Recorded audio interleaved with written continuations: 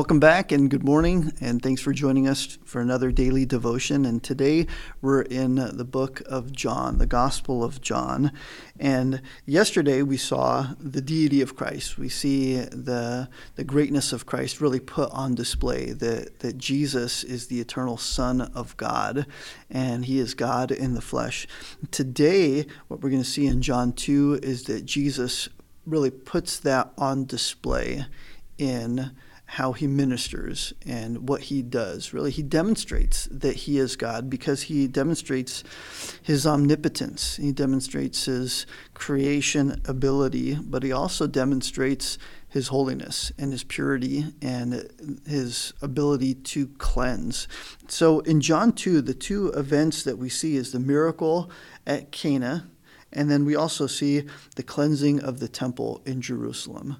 And these are two beginning points of Jesus' ministry. And if you look down at verse 1 in chapter 2, it says, "On the third day there was a wedding in Cana of Galilee, and the mother of Jesus was there, and both Jesus and his disciples were invited to the wedding. When the wine ran out, the mother of Jesus said to him, 'They have no wine.' And Jesus said to her, 'Woman, what does that have to do with us? My hour has not yet come.' And his mother said to the servants, 'Whatever he says to you, do it.' Now there were 6 water pots there for the Jewish custom of purification, containing about 20 or 30 gallons each. Jesus said to them, 'Fill the water pots with water.' And when they filled them to the brim, he said to them, 'Draw out some now and take it to the head waiter.' And when he took it to him, the head waiter tasted the water, which had become wine, and did not know where it came from. But the servants knew where it came from. And the head waiter called the bridegroom, and he said to him, 'Every man serves the good wine first, and when the people have drunk freely, then he serves the poorer wine. But you have kept the good wine until now.' This beginning of his signs Jesus did in Cana of Galilee, and manifested his glory, and his disciples believed in him." So this is an occasion for Jesus to manifest his glory, to reveal his glory, to reveal that he is all-powerful. One of the things that we see in John is that as Jesus ministers, that he is exercising the ability of God, the prerogatives of God, that he forgives sins, that he heals. Here, Jesus creates the water into wine. He turns the water into wine. And it's something that is a legitimate, bona fide miracle, something that only God can do. Well, that is all done to manifest his glory. And the signs and the wonders that Jesus performed were there to authenticate his teaching and his personhood. So we see that at the beginning of John. The second thing that we see is his authority. Now, after John deals with Jesus being all-powerful, he's omniscient, he could change the water into wine. Now we see his authority from verse 13 to the end of the chapter. And this is where Jesus cleanses the temple.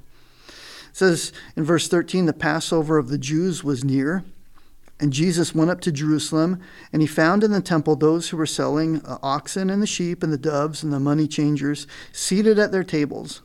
And he made a scourge of cords, and he drove them out of the temple with the sheep and the oxen, and he poured out the coins and the money changers and overturned their tables.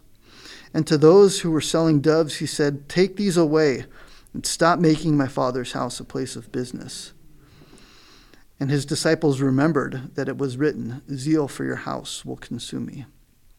And the Jews then said to him, 'What sign do you show to us as a sign of your authority for doing these things?' And Jesus answered them, 'Destroy this temple, and in 3 days I will raise it up.' And the Jews said to him, 'It took 46 years to build the temple, and will you raise it up in 3 days?' But he was speaking of the temple of his body. So when he was raised from the dead, his disciples remembered that he said this, and they believed the scriptures and the word which Jesus had spoken." You see, these signs that Jesus did, and Jesus cleansing the temple, driving out the money changers, driving out all of the merchants, really it revealed his zeal, but it revealed his authority.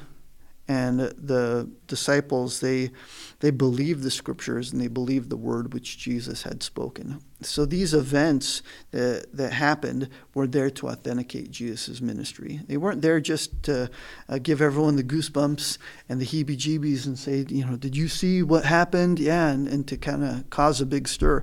No, it was there to reveal the authenticity of the person of Christ and his teaching.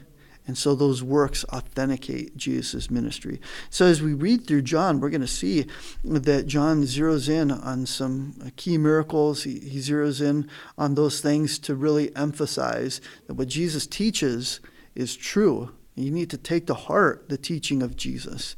And so Jesus puts his divine authority on display by cleansing the temple, but he also puts his omnipotence, that he's all-powerful, on display. And John records both of those in John 2. So go ahead and read through, take note of these things, and make those connections together in your mind. And we'll see you next time. God bless.